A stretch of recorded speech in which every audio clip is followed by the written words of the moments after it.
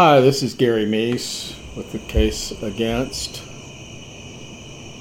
Um, I'm going to do what I think will be a short talk today, kind of an update on the latest developments in the case.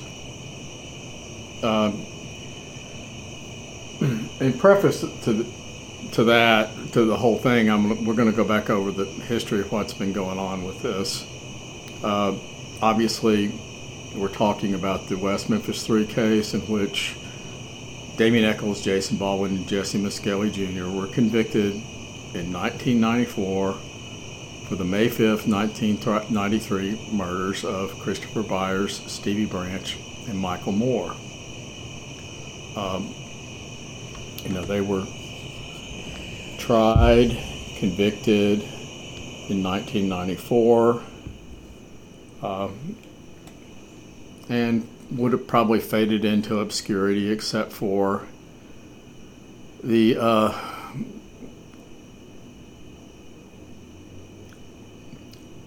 movie makers, the documentary filmmakers who produced Paradise Lost for HBO.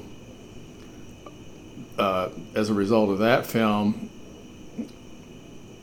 the public became very aware of the case, and the perception grew that the West Memphis 3 were, unfairly convicted. I'm going to say again, I've said this in the past, I didn't feel after I watched the movie that they were innocent. I thought Damien in particular was very creepy, and I'm not saying somebody should be convicted of murder because they were creepy, but he certainly gave the impression of being capable of murder for insane reasons. And since the film really didn't make clear at all that what we're actually dealing with, which is somebody with a violent history, with a history of being locked up in mental institutions, 3 in 1 year, the year prior to his arrest, for violent actions, suicidal and at least threats of homicidal actions. Cutting his mother's throat, drinking blood, threatening suicide, threatening to eat his father with a spoon. You do that sort of thing and you act whacked out. Otherwise, they're going to put you in a mental hospital, which is a kind and generous thing to do, because that's where he needed to be. And he stayed for a while. Didn't seem to be responsive to treatment. There's one doctor in Oregon, Portland. All this happened in West Memphis, Arkansas, but his family had moved briefly to Oregon. He was in St. Vincent's Hospital in Portland. And one of the doctors said he seemed to be just faking it for attention. And, I think he's really not that mentally stable. It certainly wasn't back then. But I think he certainly exaggerated and play acted a whole lot of this just to get attention, just to be weird. Not very different from what he's doing now, in essence, except what he's doing is seen as more socially acceptable, and he's trying to come across as a spiritually enlightened fellow, which he's obviously not, but he's got the patter down pretty good. Anyway, so various appeals go on over the years. The laws pertaining to DNA retesting change in Arkansas, largely as a result of this case. There's some DNA testing in 2007, and up to that point, the late Mark Byers had been positioned over the course of the first two Paradise Lost movies as, the guy who's really capable of killing somebody, because he acted pretty whacked out during the movie, but that truly was an act. That wasn't Mark Byers being authentic. I'm sure some of it was. I mean, certainly he lent a lot of his personality to it. And, he's perfectly capable of going to the woods and calling on God to take, calling on the devil to take Damien and Jesse and Muskellin and bring them to hell right now and setting fire to the woods, etc., etc. I think he's capable of doing that was capable of doing that without documentary filmmakers around. But he's basically doing it for pay. He's a chronic drug abuser, small-time petty chronic drug dealer who kept getting in trouble because of his drug deals and was compromised and was some sort of police informant. But he was nothing special in that regard. It's not that unusual. And anyway, he'd been the prime alternative suspect up to that point. And then some DNA came back with a small hair that may or may not belong to Terry Hobbs, mitochondrial DNA. Basically, it just shows that he's one of millions of people who have a common female ancestor in common. That's all it really means. The incidence of that varies in different populations. It varies among the different groups of people. You can have something that's very rare. I think my mitochondrial DNA is 1 in like 88,000, and the other the type that goes through the father back to some common male ancestor, which women don't have this particular element of DNA, and don't ask me what the name of it is because I could find out very quickly, but I'm not going to do that. But basically, it traces back to like the earliest traceable common ancestor for all these people. This little bit of DNA that's shared by certain groups of people, and mine's pretty rare also. So if you have those two elements, you can say, well, there's a really good chance that this person with this DNA and this element of DNA and this DNA, he's at least, and he seems like a likely suspect, and you could at least narrow it down, and you couldn't convict somebody on that basis. That's all you had, but it would help narrow down the field of suspects. That's not what they had with Terry Hobbs.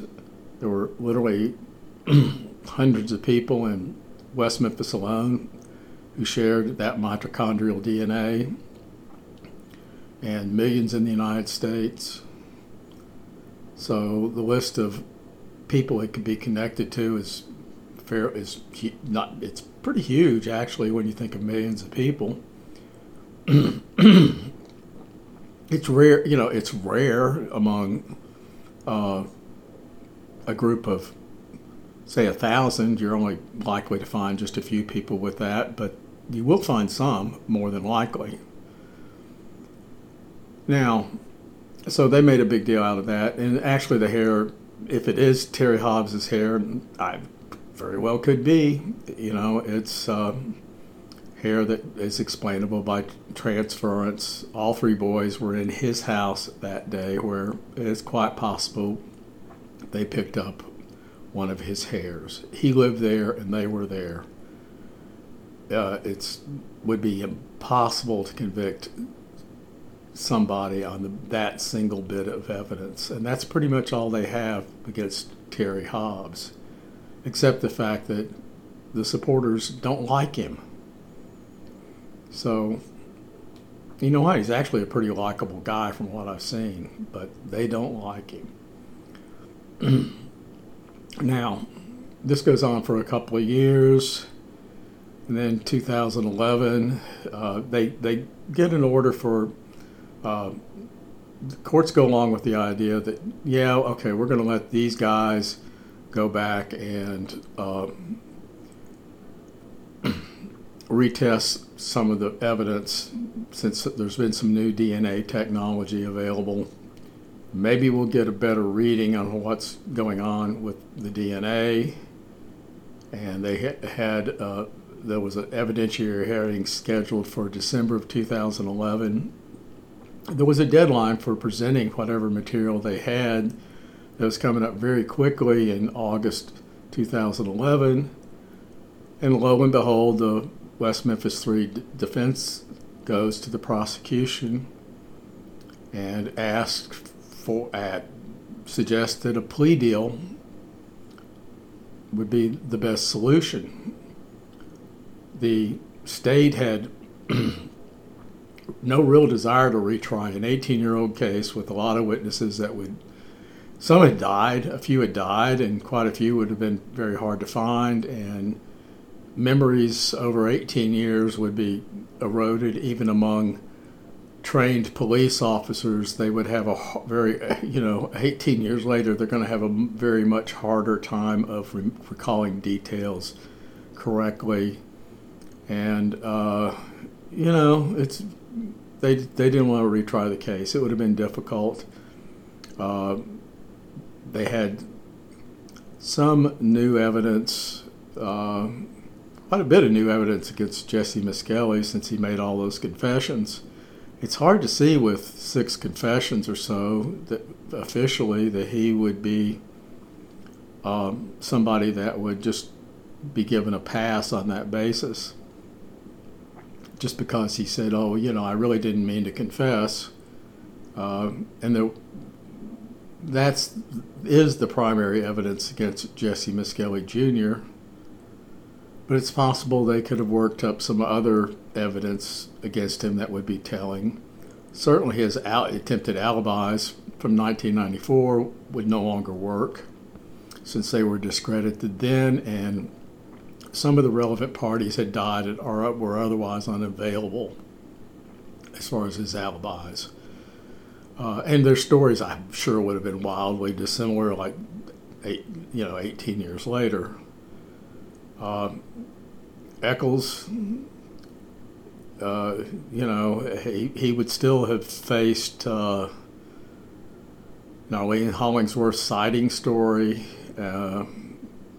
He would still have his own comments on record, plus his own testimony in the earlier case. I assume they would be able to refer to that since it's a legal record. He probably would not be so foolish as to take the stand again, but who knows?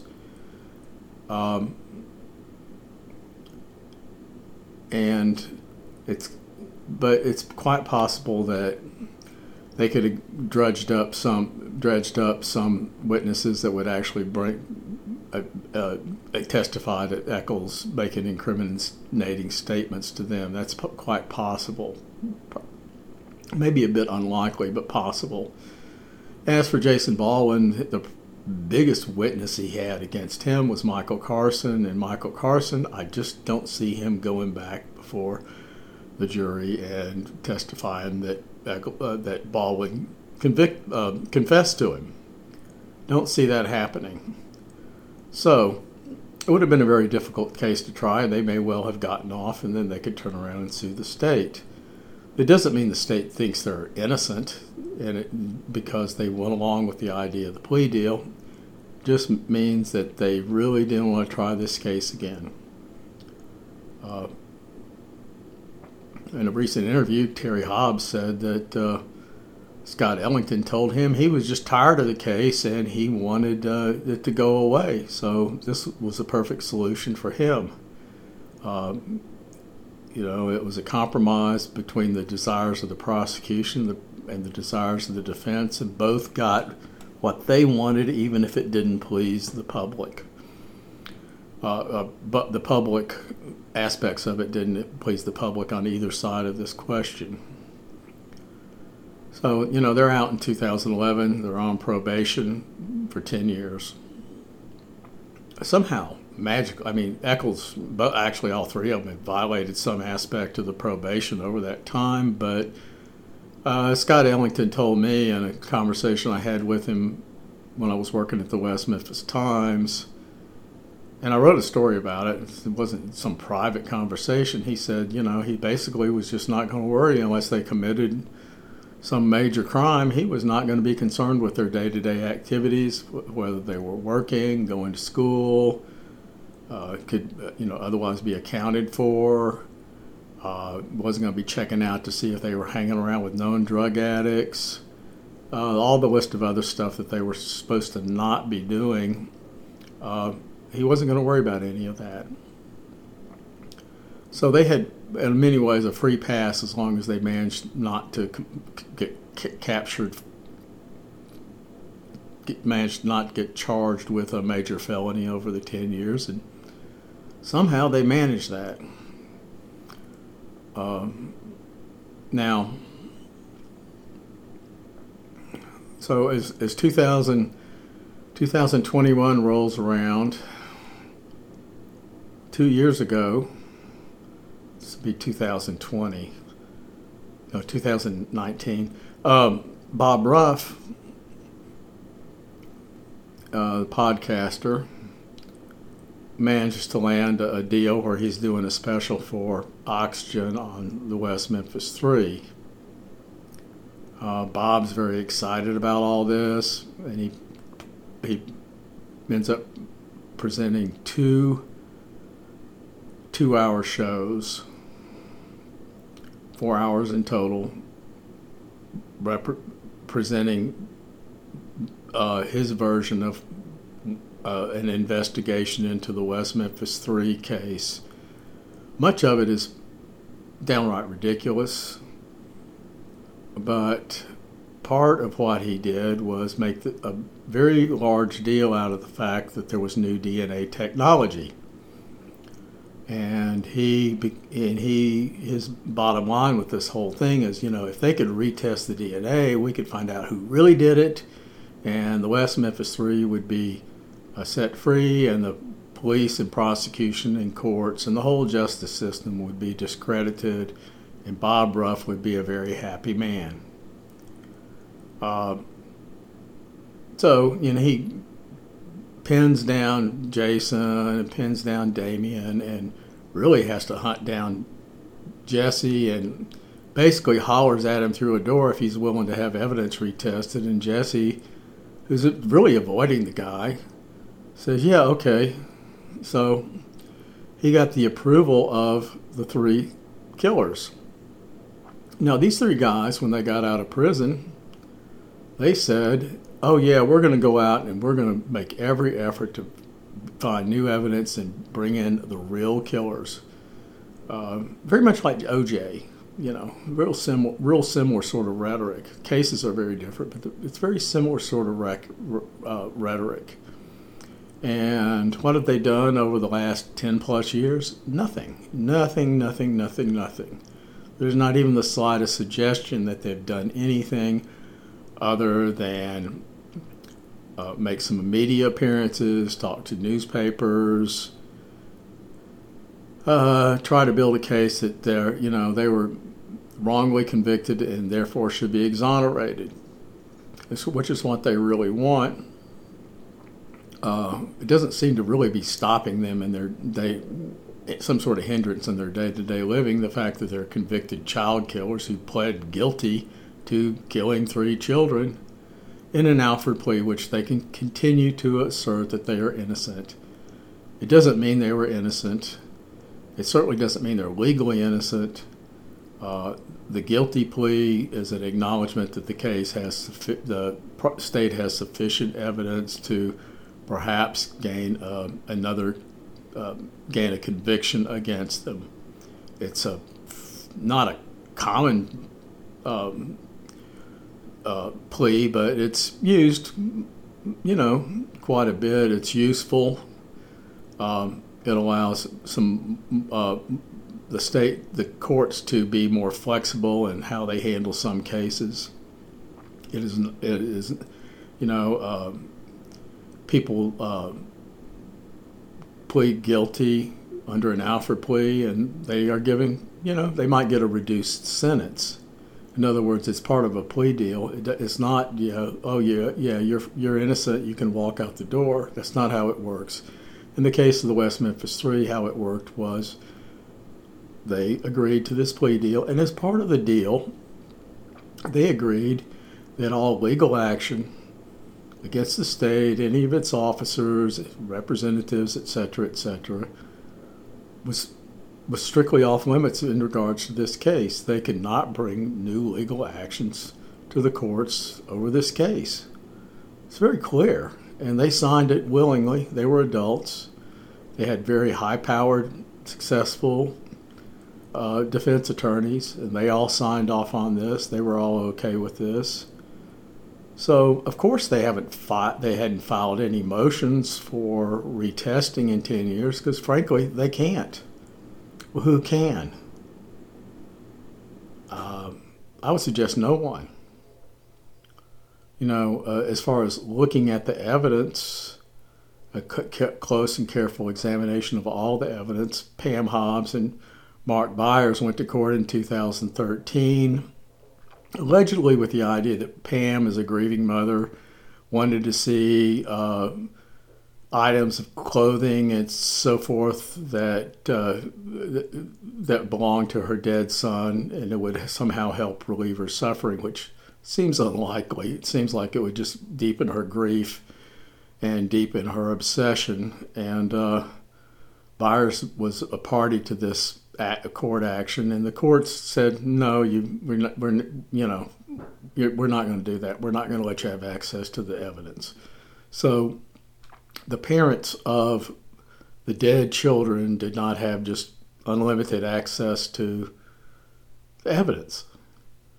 Obviously, there's a lot of things that are public record, and you can go, if following the provisions of Arkansas state law, but you can go in there, a member of the public can go in there and take a look at various criminal files. It's just part of the law, and certainly you can look online to see what various actions have been made over the years. Read court opinions. You certainly can read the Callahan site, CallahanMySite.com. You can read. You could read for a year on all the court records and so forth, and still not have read everything. I have spent a lot of time on that, reading off that site, and I've done a lot of other research for my books, Blood on Black, Where the Monsters Go, and the case against the West Memphis 3 killers.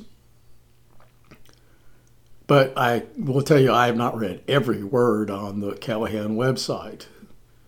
It's just too huge, and there's a lot of routine legal motions. I mean, the important stuff I've read. Some of those pieces of evidence I've read many, many times. The less important pieces of evidence I've at least looked at. All the trial testimony, no matter who testified, I've read all that.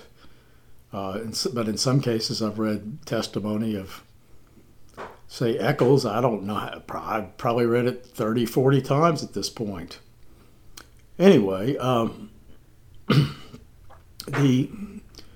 but there's some things that are available and some things that are not. But just unlimited access to the evidence, it just is not.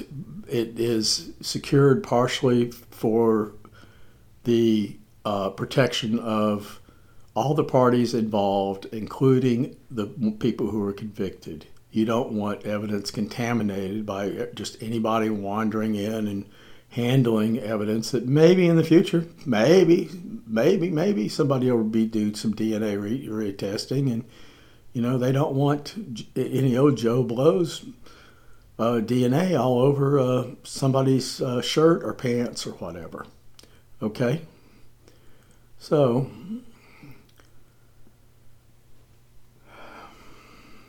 This goes on for years. Okay, 2013.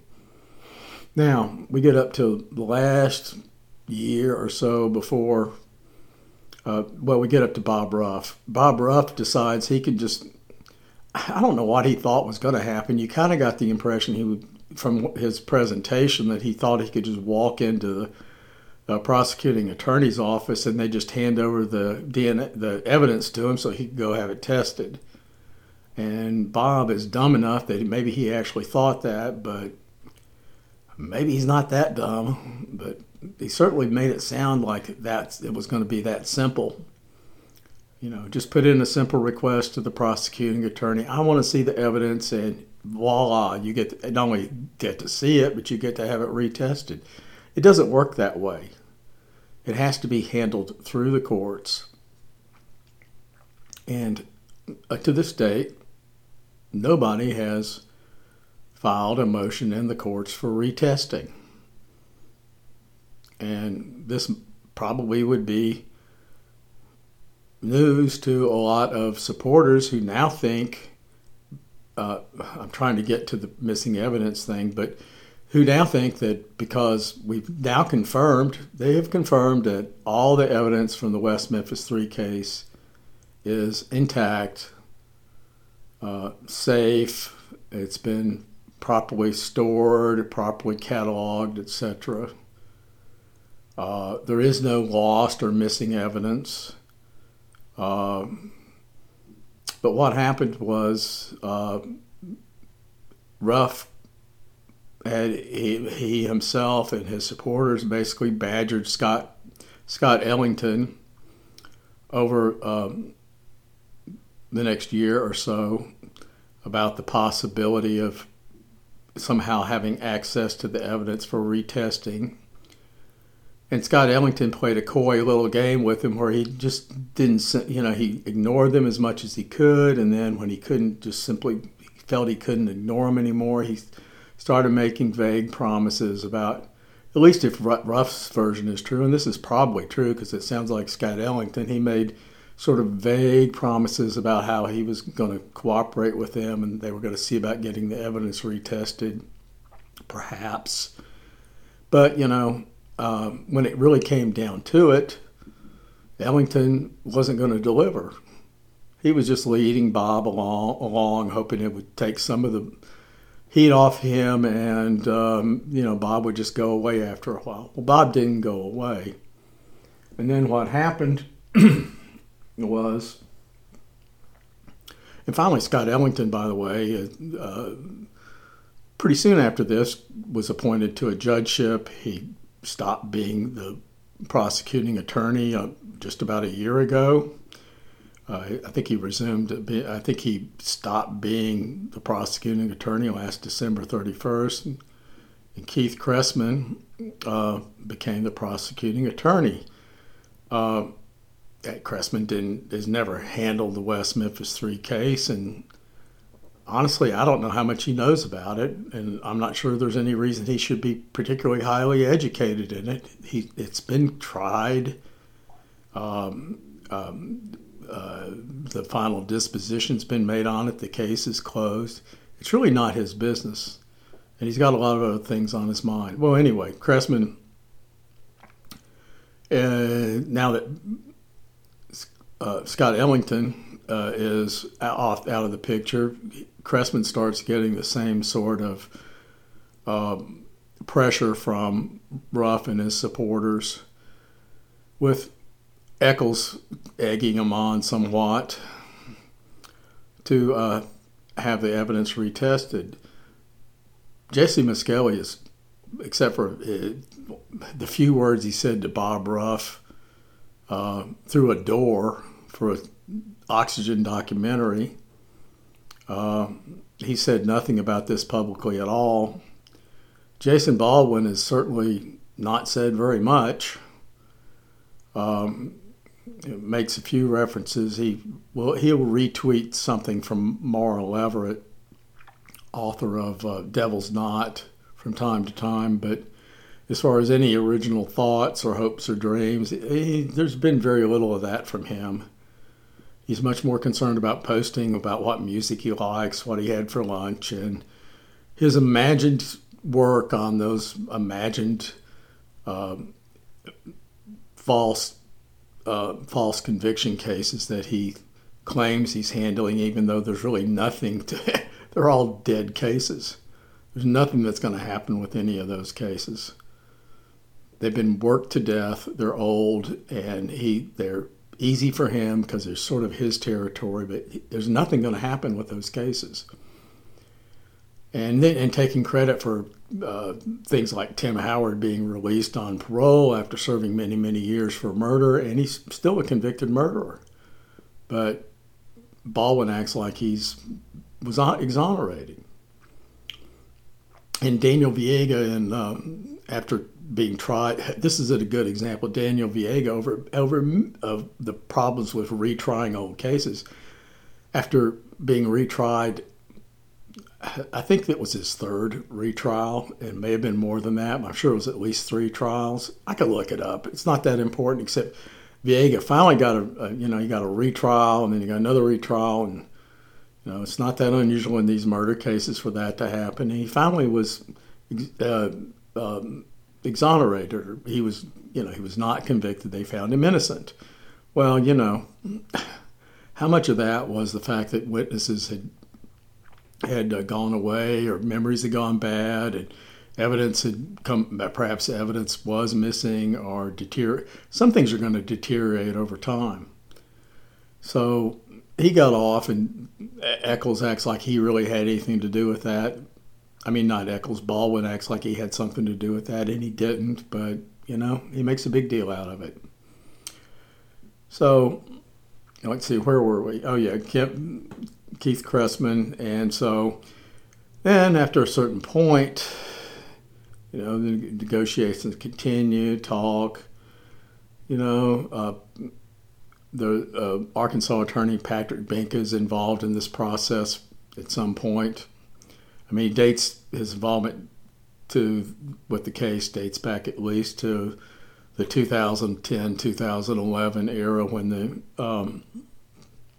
West Memphis 3 were working at their way through this process to get this plea deal. And in fact, it was Binka's idea that he spun in a luncheon date with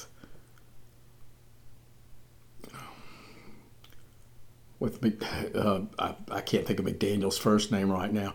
Dustin McDaniel, who was the Attorney General. They're buddies. They're now law partners. They were not opposed to each other, but one supposedly representing the state and the other one supposedly representing the defense. And they worked out this deal for this worked out at least the preliminaries on the plea deal, and Scott Ellington lapped it up because it was going to make life easier for him so he could go run for office. McDaniel was going to run for office. And they had other priorities rather than keeping these 3 killers in jail. They didn't care. Anybody who thinks they did really doesn't understand the basics here. They had nothing to do with the case. They had no emotional involvement in it. They probably had very little knowledge of the case. Ellington certainly indicated at various times he really didn't know that much about the case. So anyway, Binka was involved in those negotiations, and Binka gets involved in the case again. I mean, I think he's been been sort of on the periphery with it the whole time. I think apparently he and Baldwin stay in communication. And anyway, so at some point they start pressing the West Memphis. The prosecuting attorney lets them know, I really don't have access to this evidence. You need to go to the West Memphis Police Department. It's sort of late in the game, but okay. So they they get in contact with the West Memphis Police Department, or they try to, and the West Memphis Police Department pretty much stonewalls them. So Binka wants to he starts filing Freedom of Information Act complaints about them, and citing their violence. They looks like they did violate the Freedom of Information Act. I don't know who exactly at the police department did that. I don't know if the chief relegated that to someone else. I assume he's at the top and the mayor is above him, so maybe they all could be considered to be ultimately responsible, but they could palm the responsibility off to some other officer. Anyway, word got out to Cressman that some of the evidence might be lost or destroyed. Now, Cressman did not say who told him this. You did get the impression in the context that somebody at the West Memphis Police Department somehow imparted this information to him. The person's not identified. It was all very vague, very few details. And the West Memphis Police Department was not furnishing any of these details. Binka, who, to be fair about this, he was just doing his job, doing due diligence. Really, he should have been entitled to the records. The West Memphis Police Department should have come up with the records and so forth. They violated. They had, they would get a request and so forth, and they had a certain amount of time to respond, and they just didn't respond. So negotiations went on for a while with this, with more complaints, and Eccles at some point starts chiming in on social media about it. Actually, when the news came that evidence was lost or destroyed, there was a firestorm on, the supporter pages with all sorts of screaming about conspiracies and, there's no evidence anymore. Oh, great! And Damien started making comments via social media, that this might actually give him an end to having his case totally re-examined, because they didn't give a timeline. It was very unclear what the timeline would have been on this loss or missing evidence. And his theory was if it predated his release, then the state was not acting in good faith and really was acting in a fraudulent manner as far as the state of the evidence against him by not informing of this. And technically, I don't know. I'm not an attorney. I don't know if that was exactly a Brady violation, but it sounds very close to one. And the courts would not be sympathetic to that if they heard that. But Eccles at the same time has no doorway into having the case reopened, barring some sort of extraordinary circumstances. So, and they didn't exist. This is simply a matter of evidence not being properly accounted for. And more importantly, it's that Binka was not really looking to see the evidence so much as he just wanted to see the records. So, and then as this controversy continues over this course of this I think it's really heated up last spring, last summer. At some point Binka files actually that was in September.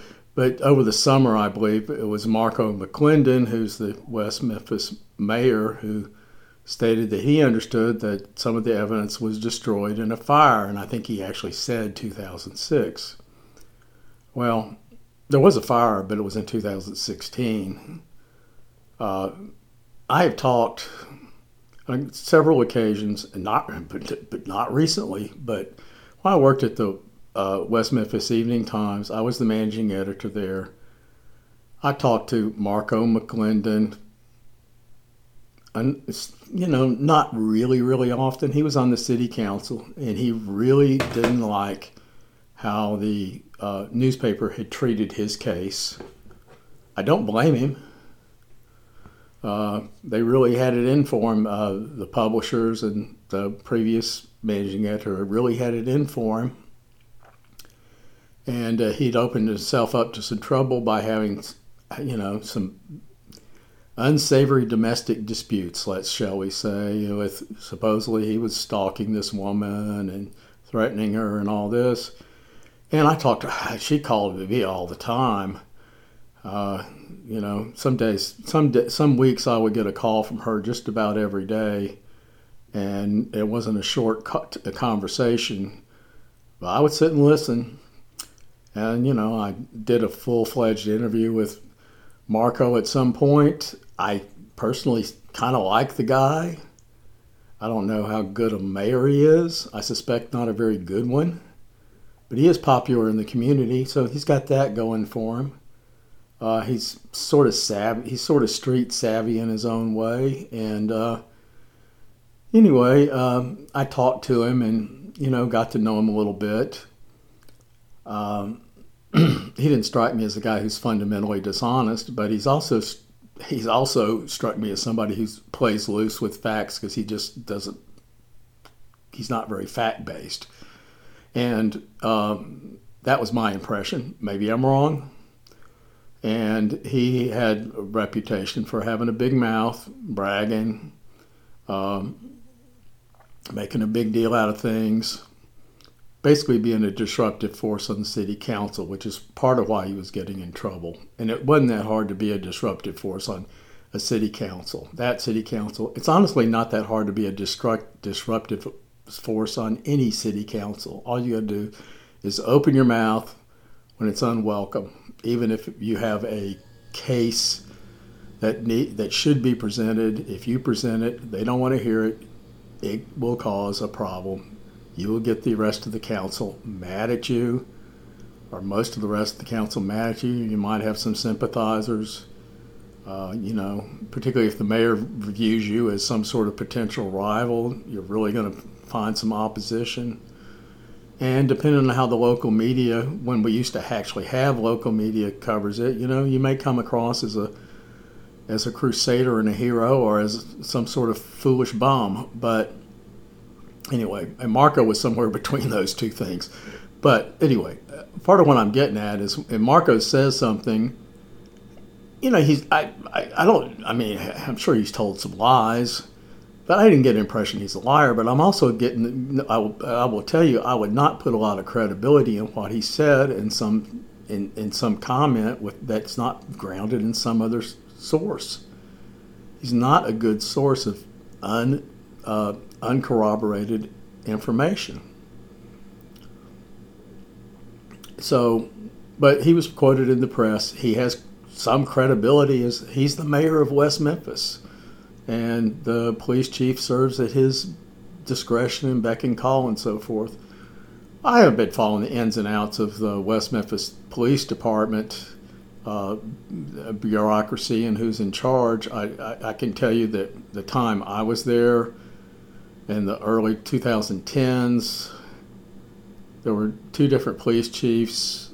Both of them were fairly notorious as being very tough on crime, very efficient, very hard-nosed about how they went about doing things, and not prone to put up with a lot of nonsense. In other words, they were pretty good police chiefs. They both had good reputations. Maybe that changed with time, but that was how it was. And of course, because they were that way, they also came under a lot of criticism. I don't know what's gone on since in terms of the bureaucracy, but about 6 months ago, apparently one police chief left, and they bring in this guy, David Pope. 6 months ago, this whole matter was, had already reached the boiling point. Binka filed a complaint, I think, in September in circuit court, complaining that the West Memphis police and all the relevant city officials, et cetera, were violating Freedom of Information Act statutes, provisions, maybe not statutes. And but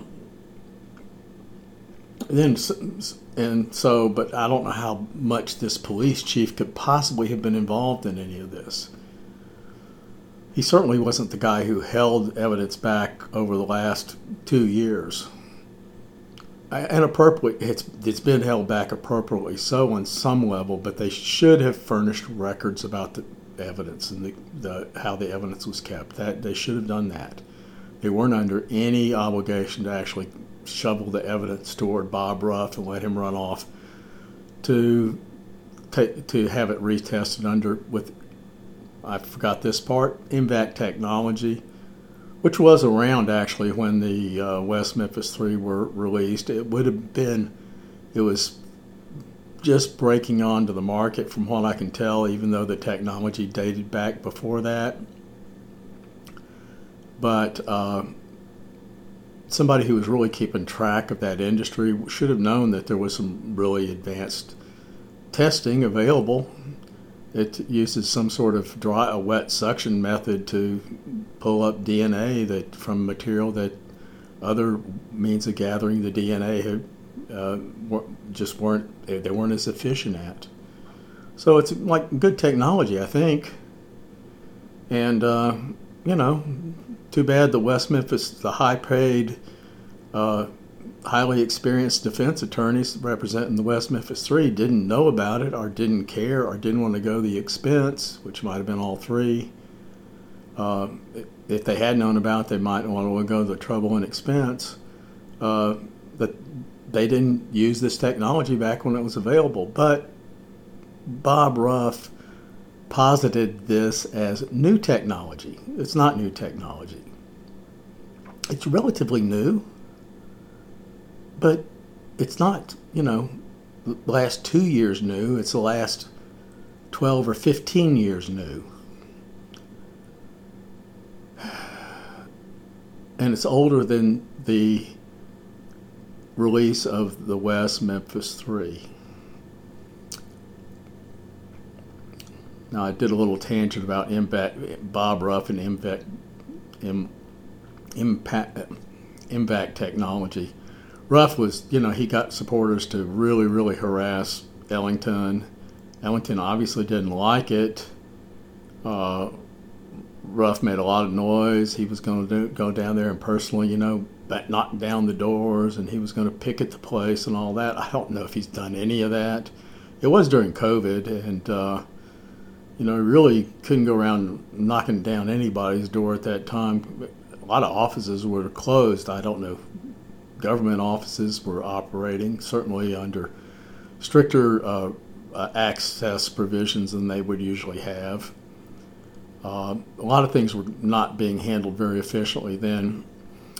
So Binka files a motion complaining about not having the Freedom of Information documents that he requested. And he sends a notice to the West Memphis. He prepares a notice to the West Memphis Police Department that's signed. There's no indication that this was ever even delivered. At least, I checked it a few days ago. I hadn't checked it today, but a few days ago there was no sign that it had ever been delivered. It hadn't been signed off on. It was not a court order. It was I would characterize as an official request from an attorney in reference to a certain court action that's being contemplated. And promptly after that, well, not too promptly, she waited quite a while, but Mara Leverett started making, the author of Devil's Knot, started making unsubstantiated claims that the West Memphis Police Department was ignoring court orders to produce these records. There was no such court order. Lonnie Sowery, a publicist for the West Memphis 3, was making similar allegations. There was no such court order. There has never been such a court order. They're not under, the document from the attorney to them, even through the courts, and we don't have any proof that they actually ever received this document, but a document that went through the courts that doesn't have that is not an order from the judge, is just simply some sort of legal request, and they seem to ignored all that. Now, again, they shouldn't have done that, but this went on for quite a while. September, it's now December. Apparently, over time, they made back and forth claims. Oh, they're not speaking to me, and they're not speaking to me, Binka and the West Memphis Police Department. And then, finally, it seems like they started acting like adults instead of petty children and worked out an agreement. And they let Binka, not Damien Eccles. Damien Eccles has filed nothing in this case since his appeals back way before he ever, and his attorneys did that, but his name has not been attached to anything in the court since 2011. Binka and the West Memphis Police Department work out a deal that's going to allow Binka to come in and survey the evidence and see what's actually missing and what's lost. Well, he goes in the other day, and it turns out nothing's missing, nothing is lost, everything's cataloged. I mean, from the wording of the statement, it sounds like he was kind of impressed with how well it's been stored and handled. Now, and I think I may have alluded to this, but I didn't really explain this. Part of what happened between sometime more recently, I don't know exactly when this came, the information came out that there had been a fire at a container in 2016 in West Memphis that contained various sorts of police evidence. It's probably arson, but nobody was charged, convicted. Maybe we're doing an alleged with this. It was arson, but and maybe it wasn't intentional. Maybe they were smoking a cigarette and threw it down after they got through pawing through the evidence. I don't know about that. But what happened was, a couple of handguns, I believe they were, a couple of firearms, and I believe their handguns were found missing, and maybe some other items. And a box of West Memphis 3 evidence was found 100 feet away from this container in a field. Now, apparently the evidence, there's no word that it certainly wasn't destroyed by fire if it's in a field. There's no, from what Binka's statement suggests, is there's no suggestion that any of this evidence is missing or mishandled or crispy from a fire or unreadable because of the way it's been handled or anything. It's all okay. So apparently they retrieved this box and put it back with wherever they put the evidence after they cleaned out this trailer where this fire occurred. And, the state is under an obligation to try to preserve this evidence because it's a prominent murder case. There's been question, Pam Hicks, whatever, she prefers Hicks, and I'm okay with that.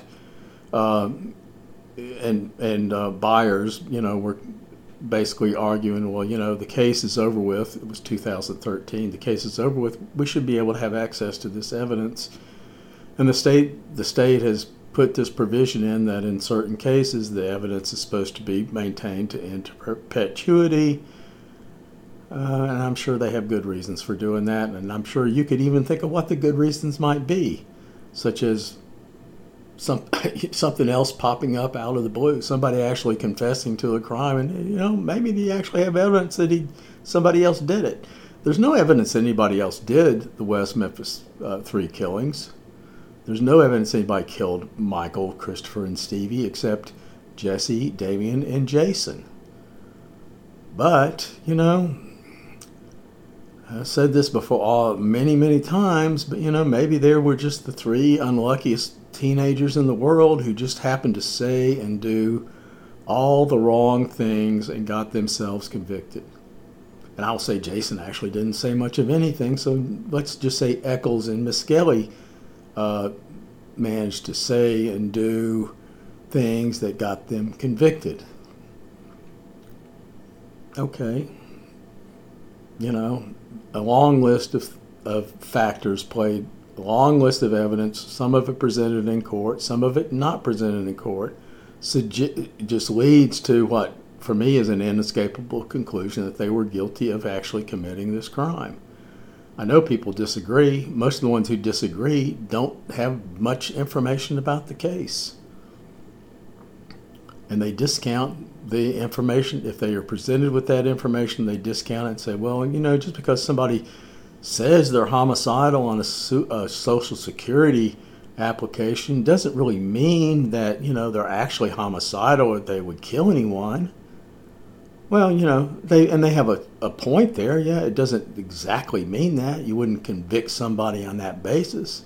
But when you have a friend of theirs who confesses to police that this guy killed somebody, and then you point to the Social Security form and he says on there that he's homicidal, and you go back through his mental health records and he talks about violent acting out.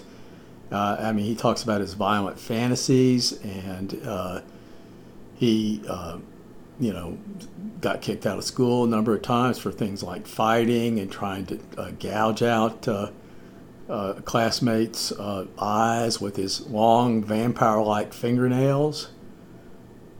None of that proves, oh yeah, he doesn't prove exactly that he killed these boys, but it certainly leads you to understand he's exactly the kind of person who would have killed these boys and done it in such a bizarre and sickening manner as he did it.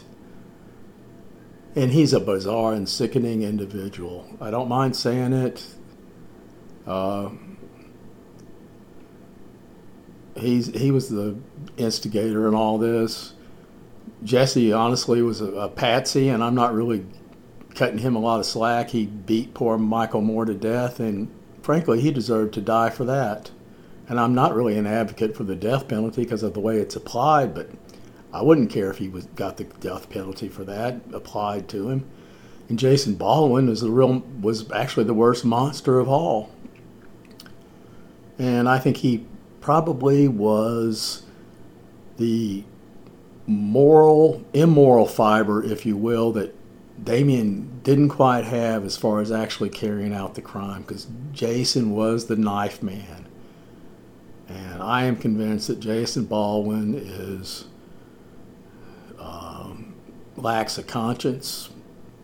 And, there's a name for people who lack a conscience, but I'm not going to say that exactly.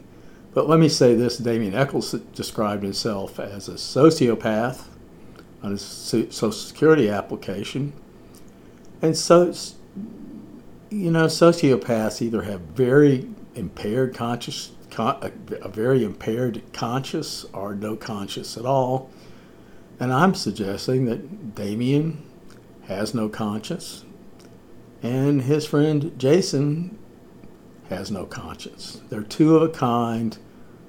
One of them, for all the show, is really probably a bit of a weakling and a bully, while the other, who seemingly is harmless, is actually deadly.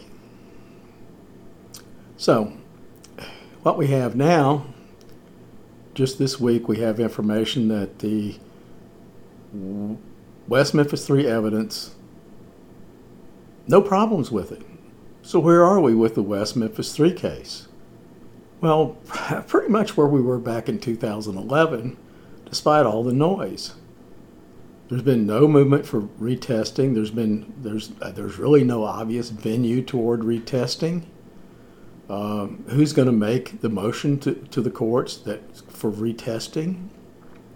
The prosecuting attorney, if he is weak and is willing to fold under pressure, he presumably could go back in and order retesting on some sort of basis. I don't know how he would justify it to his taxpayers. the taxpayers and the voters. But he could do that. I don't see that happening in this case. It'd be very expensive to test all the evidence, very, very expensive, and it would be at the state expense unless the West Memphis 3 people probably would love to test the shoelaces. And I suspect they wouldn't get what they think they're going to get, but that's what Binka said he had. He had the ligatures, the strings that were used to tie the boys' hands to their feet in that bizarre fashion that wasn't really hog tying, but resembled that, except you don't tie left to left and right to right in hog tying. It doesn't really render the limbs immobile. If you're conscious, you could very easily get out of knots, that kind